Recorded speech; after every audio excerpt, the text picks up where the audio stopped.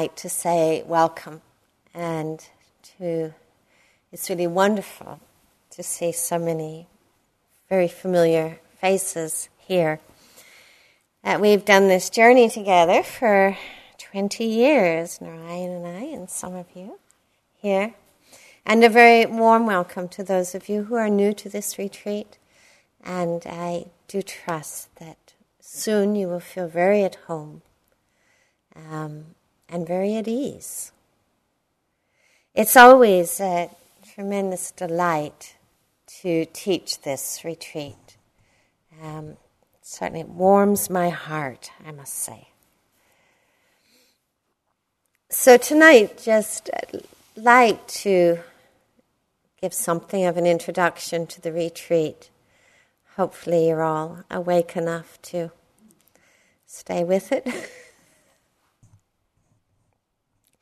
I'd like to talk a little bit about the kind of the container of the practice.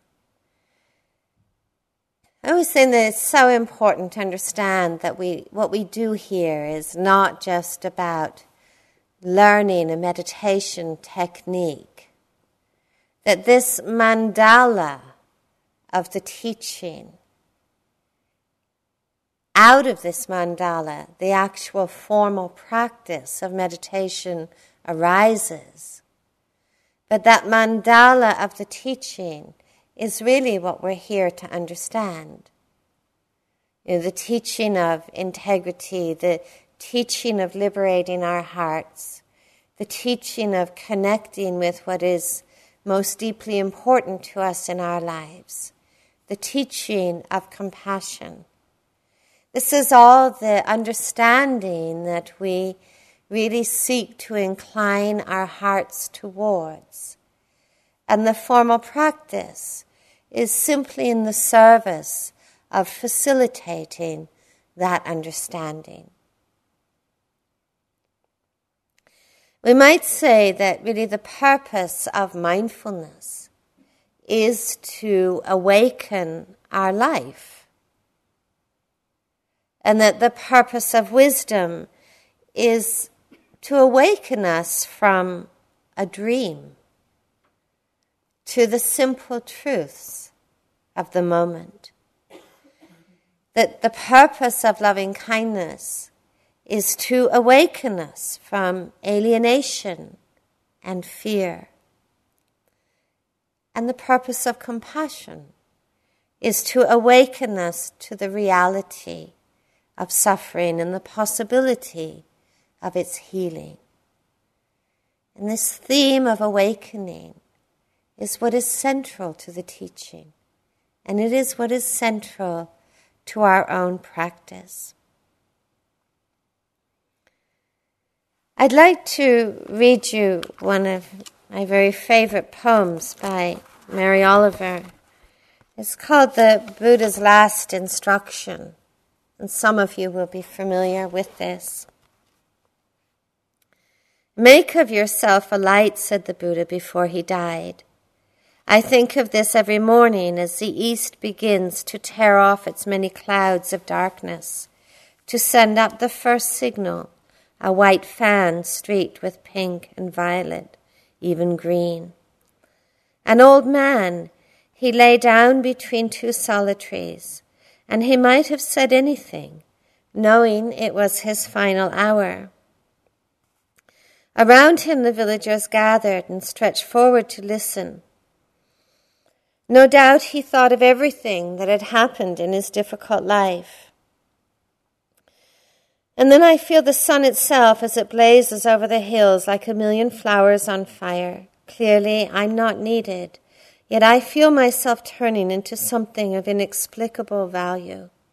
Slowly, beneath the branches, he raised his head. He looked into the faces of that frightened crowd. And he said, make of yourself a light.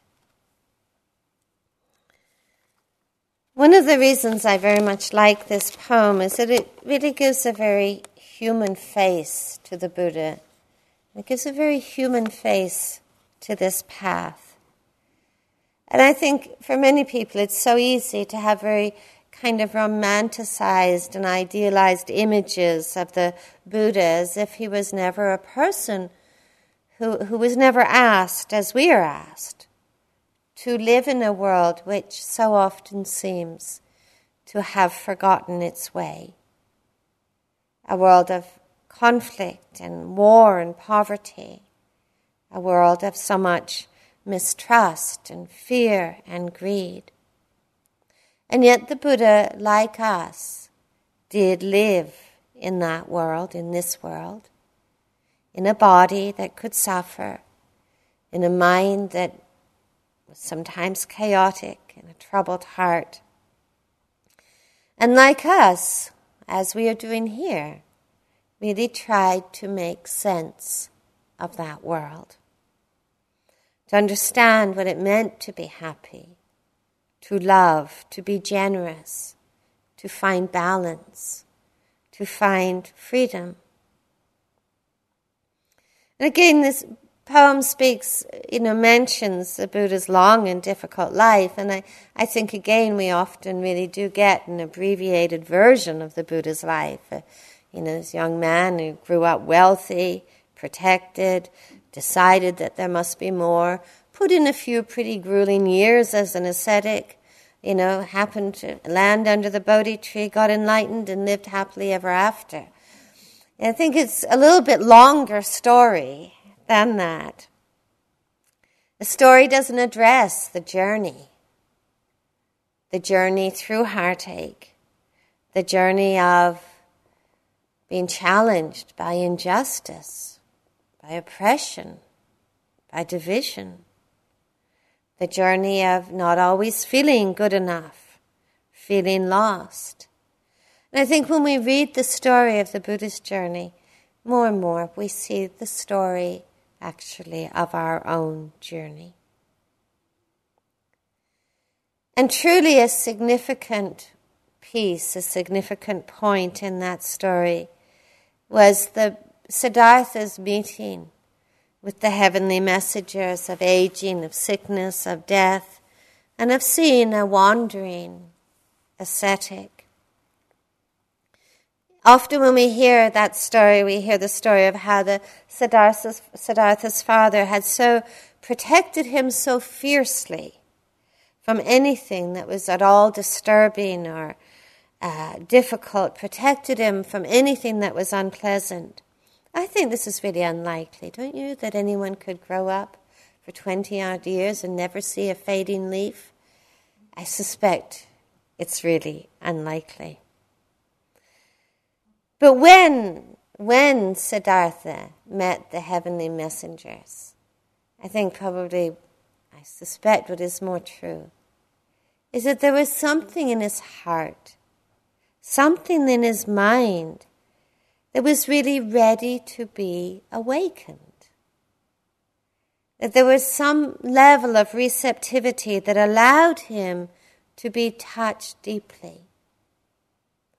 And I think we see that in the questions he asked in the face of aging when he said, will this also happen to me? In the face of death when he said, will this also happen to me? In the face of sickness when he said, will this also happen to me? And hearing, yes, it would. It was those questions that were so important because in that moment, I think, they're beginning to see that in truth he was part of this mandala that we call life, that it did have something to do with him. Sometimes what I read into that story is that, so often in our lives we take so deeply personally things that aren't personal at all. And yet, at the same time, we don't always take personally some of the things we ought to take personally, like change and aging and sickness and death. This might actually have something to do with me. But if that was the whole story, then those messengers would be messengers of despair. And the other part of that story was seeing the radiant face of someone who had found a path of healing, a path of freedom. someone who is a symbol of really deep liberation. And so it was a kind of a turning point, a beginning of a different path, rather than the path of resistance, of overcoming, of trying to transcend. Kind of came full circle, and to understand that if he was going to be awakened, it would be within this life. And I find that that is a kind of timeless message. In the time of the Buddha, it was a culture of transcendence. And I really see this.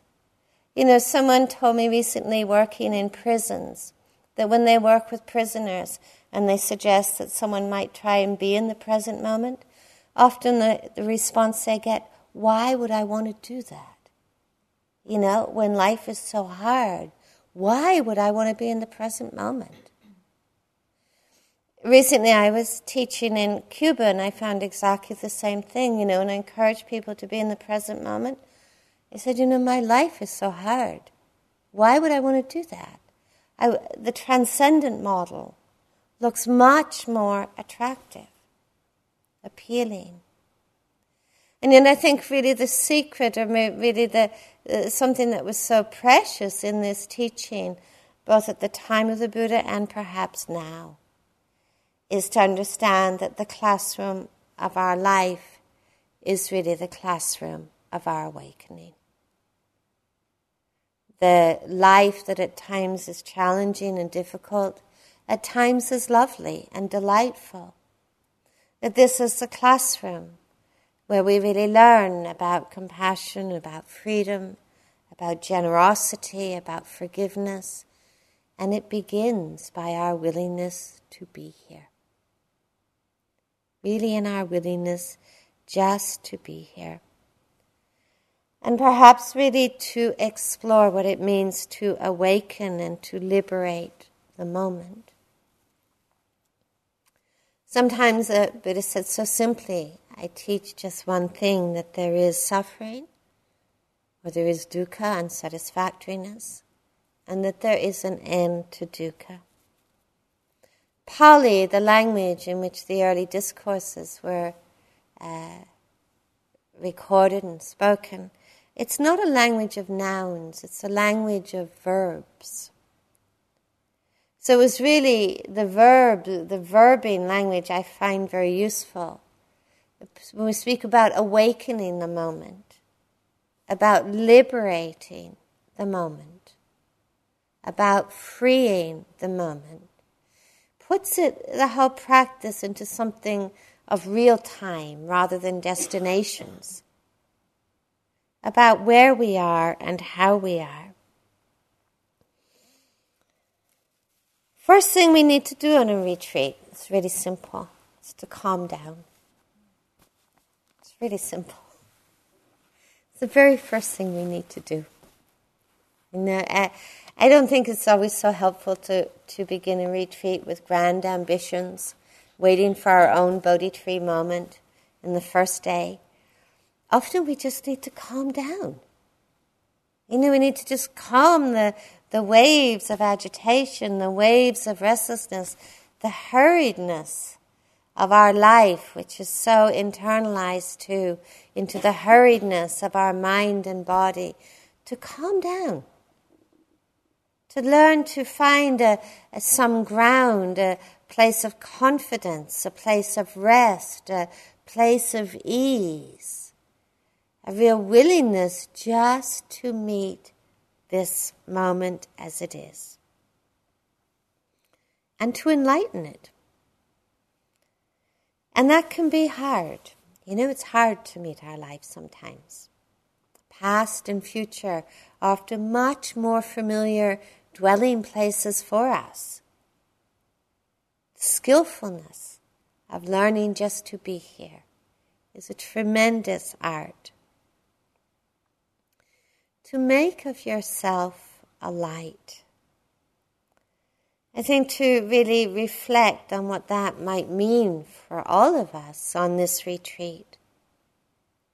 I mean, on one level, it really speaks about confidence and faith in our capacities and in our path. To have confidence and faith in our capacity to be awake, to forgive ourselves when we stumble, to have confidence in our capacity to meet the difficult and to embrace it with compassion, to have confidence in our own capacity to find the ways of healing suffering, not just for our own well-being, but for the well-being of all beings. I think to make of ourselves a light is also the willingness to be humbled. I often feel humbled in the face of my own mind. I often feel humbled in the face of my own life. You know, what can we do but meet it? And to be committed to really liberating all that seems to hinder our own capacity. To make of ourselves a light, to me, is an invitation to really question actually what we're committed to. What really what might help to bring a little sanity to a world that feels often so insane, what helps to ease suffering, to bring peace and love and compassion to places where there are none. And in the context of a retreat, this doesn't always mean imagining what grandiose gesture we might make, but the small acts, the small words, the small thoughts of loving kindness that bring a little light into places where there is darkness. That bring a little peace into places, inwardly and outwardly, where there is conflict. To bring friendliness where there is alienation. In the Tibetan tradition, it's often said, don't think that it doesn't matter. All these small acts of loving kindness and compassion, don't think that they don't make any difference. That the great oceans are filled drop by drop. I think when we consider what it means to make of ourselves of a light, we might get a sense of what Mary Oliver speaks of in the poem, to feel ourselves turning into something of inexplicable value. This is more than just expertise in meditation, but to understand the vastness and the depth of this path of transformation. We never teach in a way where we talk about anybody suddenly mastering a technique. Certainly I wouldn't like it to be read in my obituary that, she was a great breather.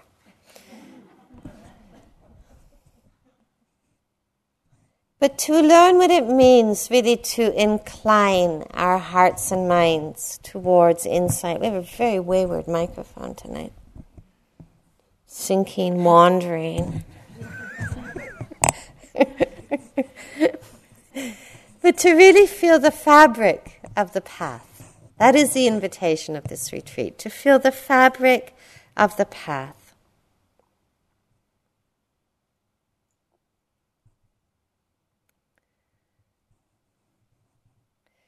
The word in Pali for meditation is bhavana.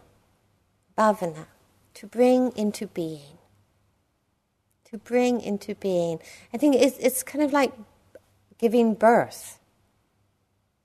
Bhavana. To bring into being.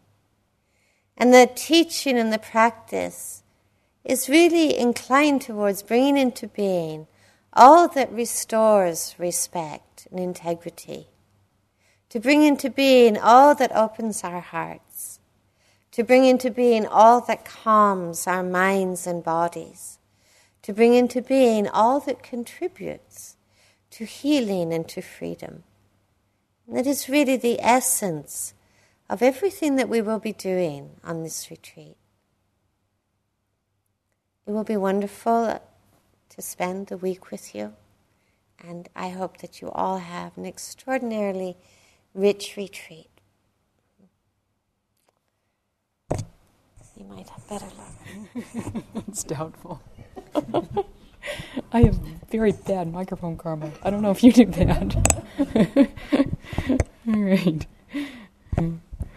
So I, too, would like to welcome you and to express my deep delight in being here with you this week.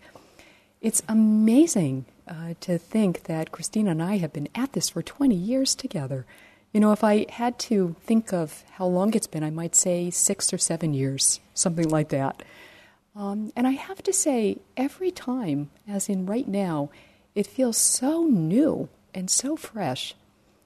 And yet at the same time, it's just so great to recognize our kind of family that we have here. You know, to look at so many of you and know how much we've gone through together, and it's just fantastic. You know, may we in 40 years be sitting here. I thought I'd really get out there. So, it's so important how we practice, not just that we practice, but our kind of perspective or our attitude in practice. What is best is for there to be both a relaxed as well as an attentive attitude, so that we're attending with care to each moment. It is true that in any retreat, ups and downs are inescapable. You know, we really want just ups if we're going to be honest with ourselves, or maybe neutrals once in a while. But the richness of a retreat is that we find ourselves more and more willing to be with the ups and the downs without leaving ourselves high and dry. You know, we're more able to accompany ourselves through thick and thin. And there's such a sense of inner encouragement when we find that we actually can do this. So it's not to see the downs as a mistake, it's not to see the ups as something to hold on to. It's really to recognize that we're here in life in this particular form. And so life is going to occur and express itself in a lot of different ways. We are likely to encounter peace at times, and we are quite likely to encounter the opposite of peace at times. And all of it is part of the practice. It's not other than what should be happening. But if we can bring really a measureless affection, now, not just affection, but really a measureless affection to whatever it is that we meet or encounter, to whatever it is that visits us, then we do find an inner delight and steadiness, whatever it is that's occurring. This measureless affection allows us to not drift into blame, blaming ourselves or blaming others or blaming the environment around us. And it's really to, I think, recognize how most of us have really taken in or drunk in the message at some point or another in our lives of original sin, of thinking that, we do need to blame. And if we really look into ourselves very deeply, that's actually what we'll find. Buddhism is so radical because we learn to actually have confidence in original goodness.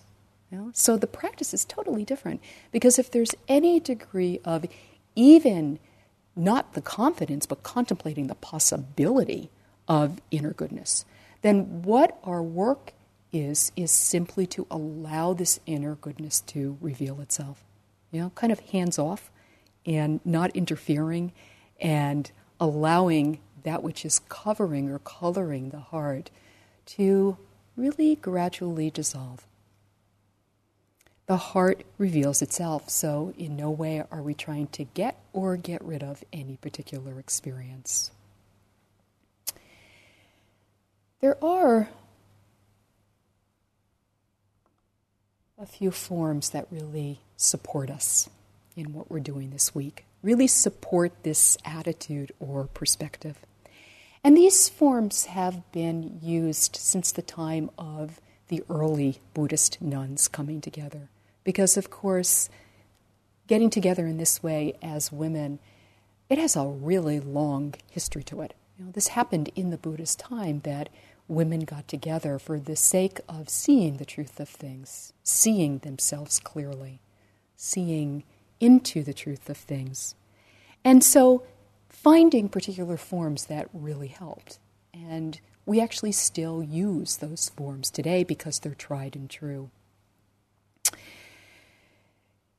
The forms that were used and we use today are that of silence, as well as simplicity, as well as guidelines for being together in a community, otherwise known as the Precepts.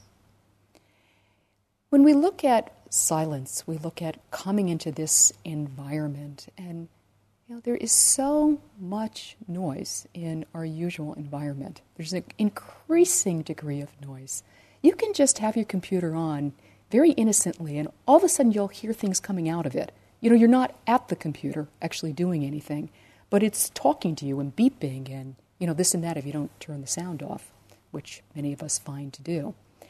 There's more and more noise occurring. And inwardly, of course, we know a lot about this as well, because it's really not the outer noise that makes such a difference. It's the inner noise.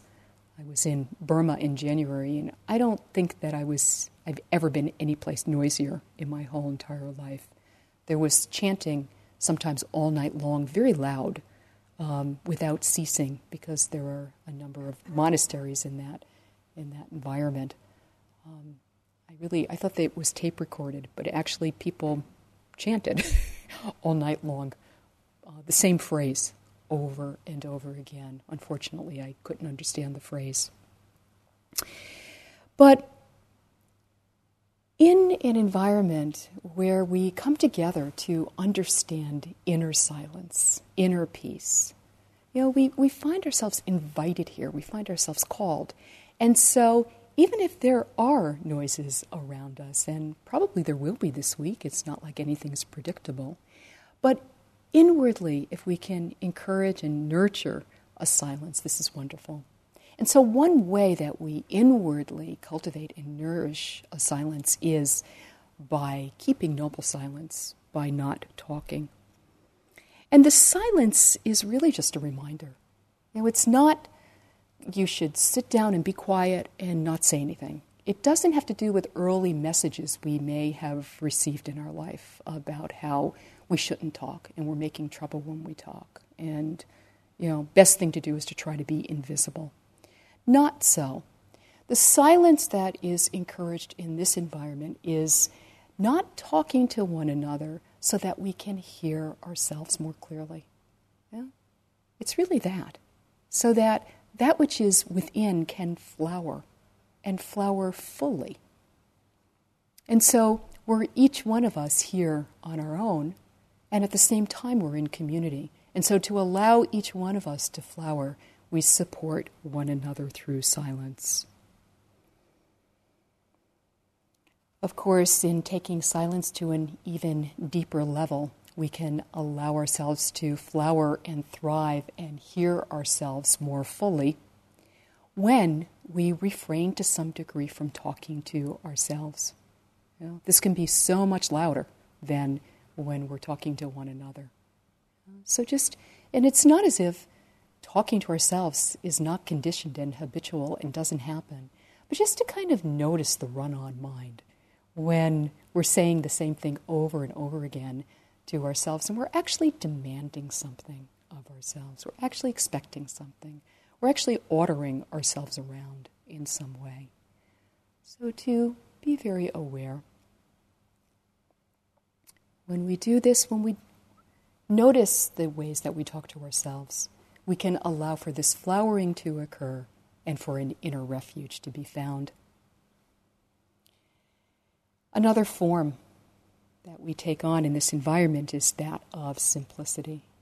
And of course here, it's really quite remarkable to be on retreat and to not have the usual responsibilities and obligations that most of us have quite a lot of. We also, in this environment, aren't being entertained. So we have that whole level of entertainment that's not happening. Sometimes it's so funny, everybody looking in this direction, and I'm thinking, where's the movie, up here behind us. But no movie. There will not be a movie. Sorry. It's really letting go of entertainment and usual ways that we distract ourselves and get kind of lost and lose ourselves. And so one way to encourage an inner simplicity, using the simplicity of the retreat environment, is to leave our history behind, our history of past retreats behind. Now, some of us in this room have really long histories of past retreats, going back many years. And so it really takes a little bit of reflection to notice the history that one came with and then what one expects to happen because of that history, either good or bad, and to see if instead we can notice this and let it be, let it go. Can you hear me? This got really low. Okay. It's in my lap. No, it's okay. It's okay. I'm almost done. Yeah. You do? Okay.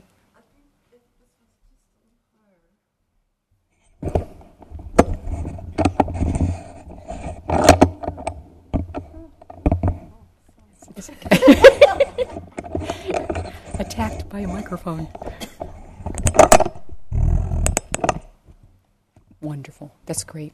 Yeah. Okay. So when we are able to leave our history behind and our meditative history behind, and some of you have very little meditative history, those of you who are new, but I don't know, even if you're really new, somehow we accumulate it really quickly. One half an hour sitting kind of does it.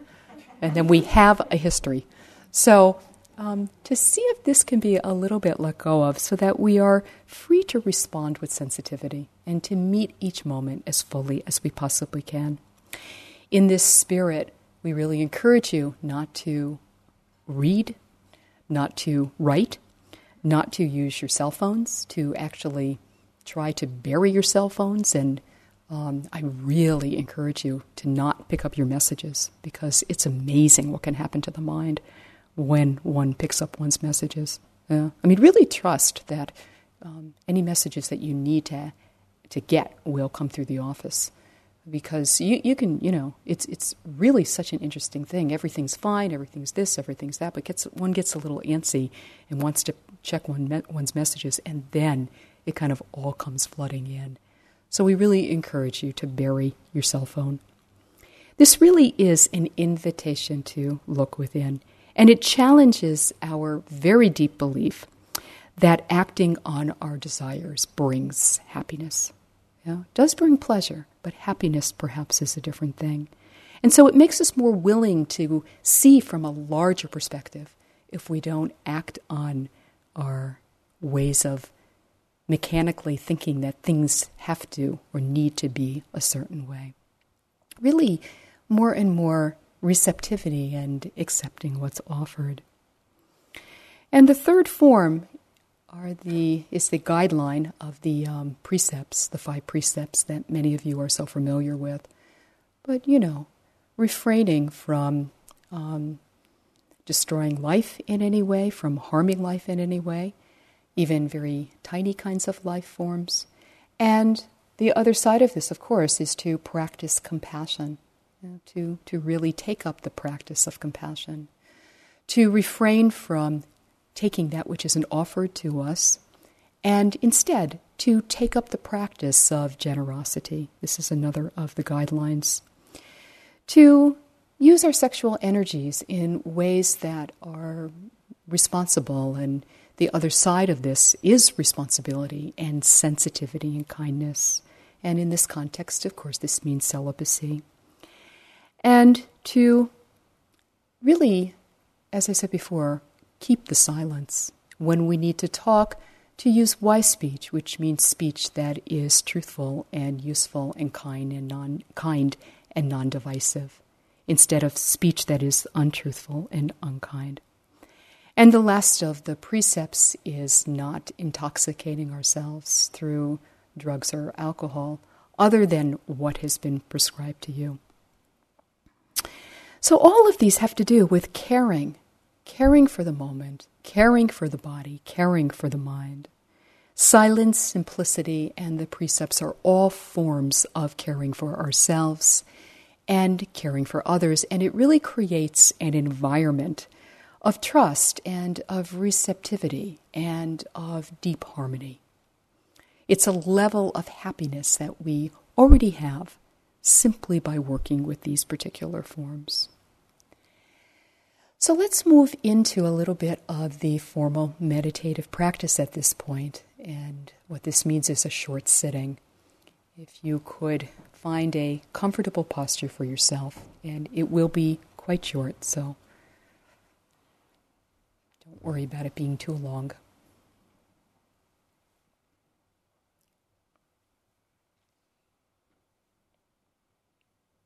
To find a steadiness within your body, to simply know that you're sitting right now. Be aware that sitting is occurring right here and right now. Feeling your body, touching the cushion, touching the chair, touching the mat, touching the bench.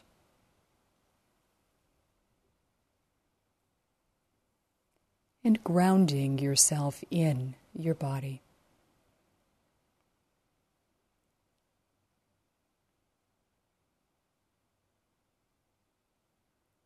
Relaxing the body with care and attention. Relaxing the eyes, allowing the shoulders to come down.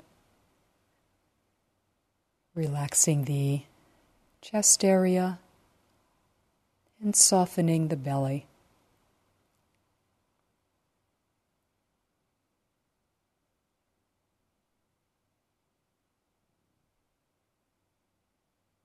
Encouraging softness and relaxation in your body right now, in your hands, in your arms.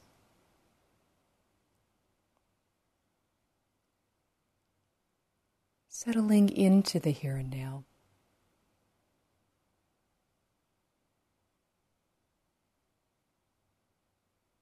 Very gently beginning to feel your breathing, experience your breathing. Feeling your breath in your body.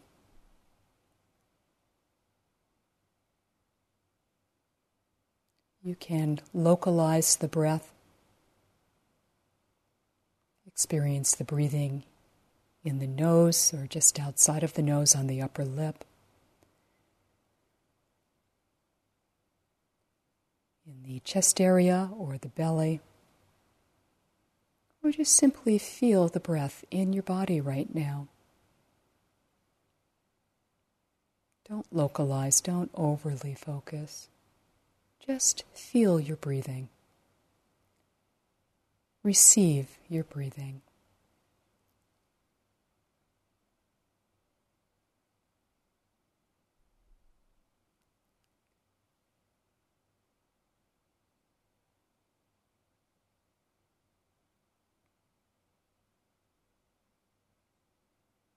In this moment, this breath.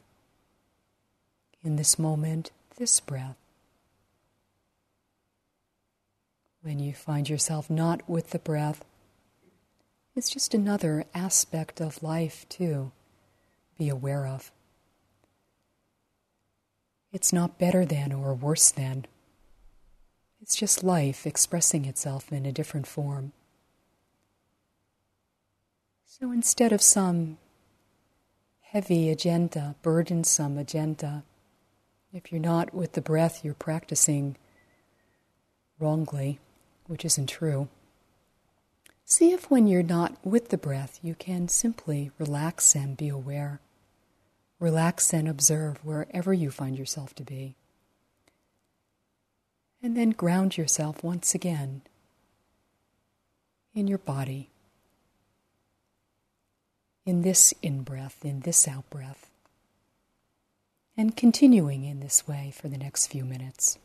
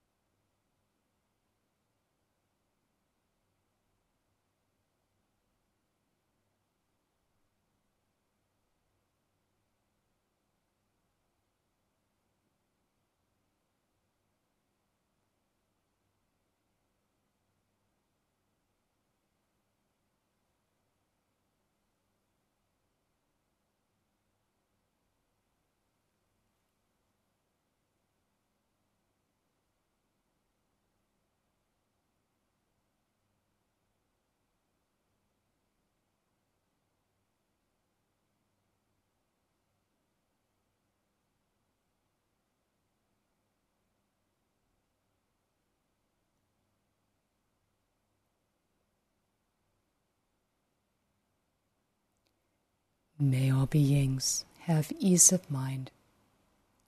May all beings have comfort of heart. May all beings live in love and in compassion.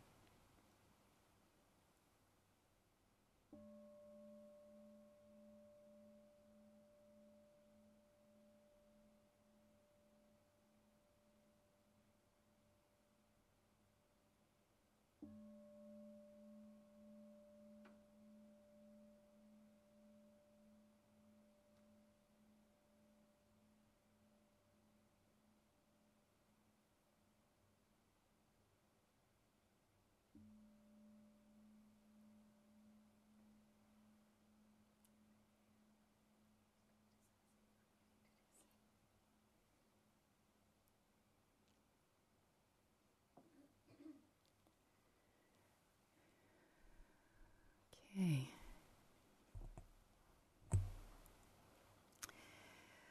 I would like to introduce Maddie to my right, who has very kindly offered to give individual interviews throughout the week and lead some sittings. She and I have been together in different forms for 20 years as well. Not so loud, huh? And just to say that tomorrow the wake-up bell is at 6 o'clock and breakfast is at 6:30. And just to really start settling into the retreat, which doesn't mean doing anything special. It actually means not doing. So really to start enjoying not doing and letting go, letting be. And just in a very gentle way, being mindful as you make your way to bed right now. All right, sleep well, and we'll see you in the morning.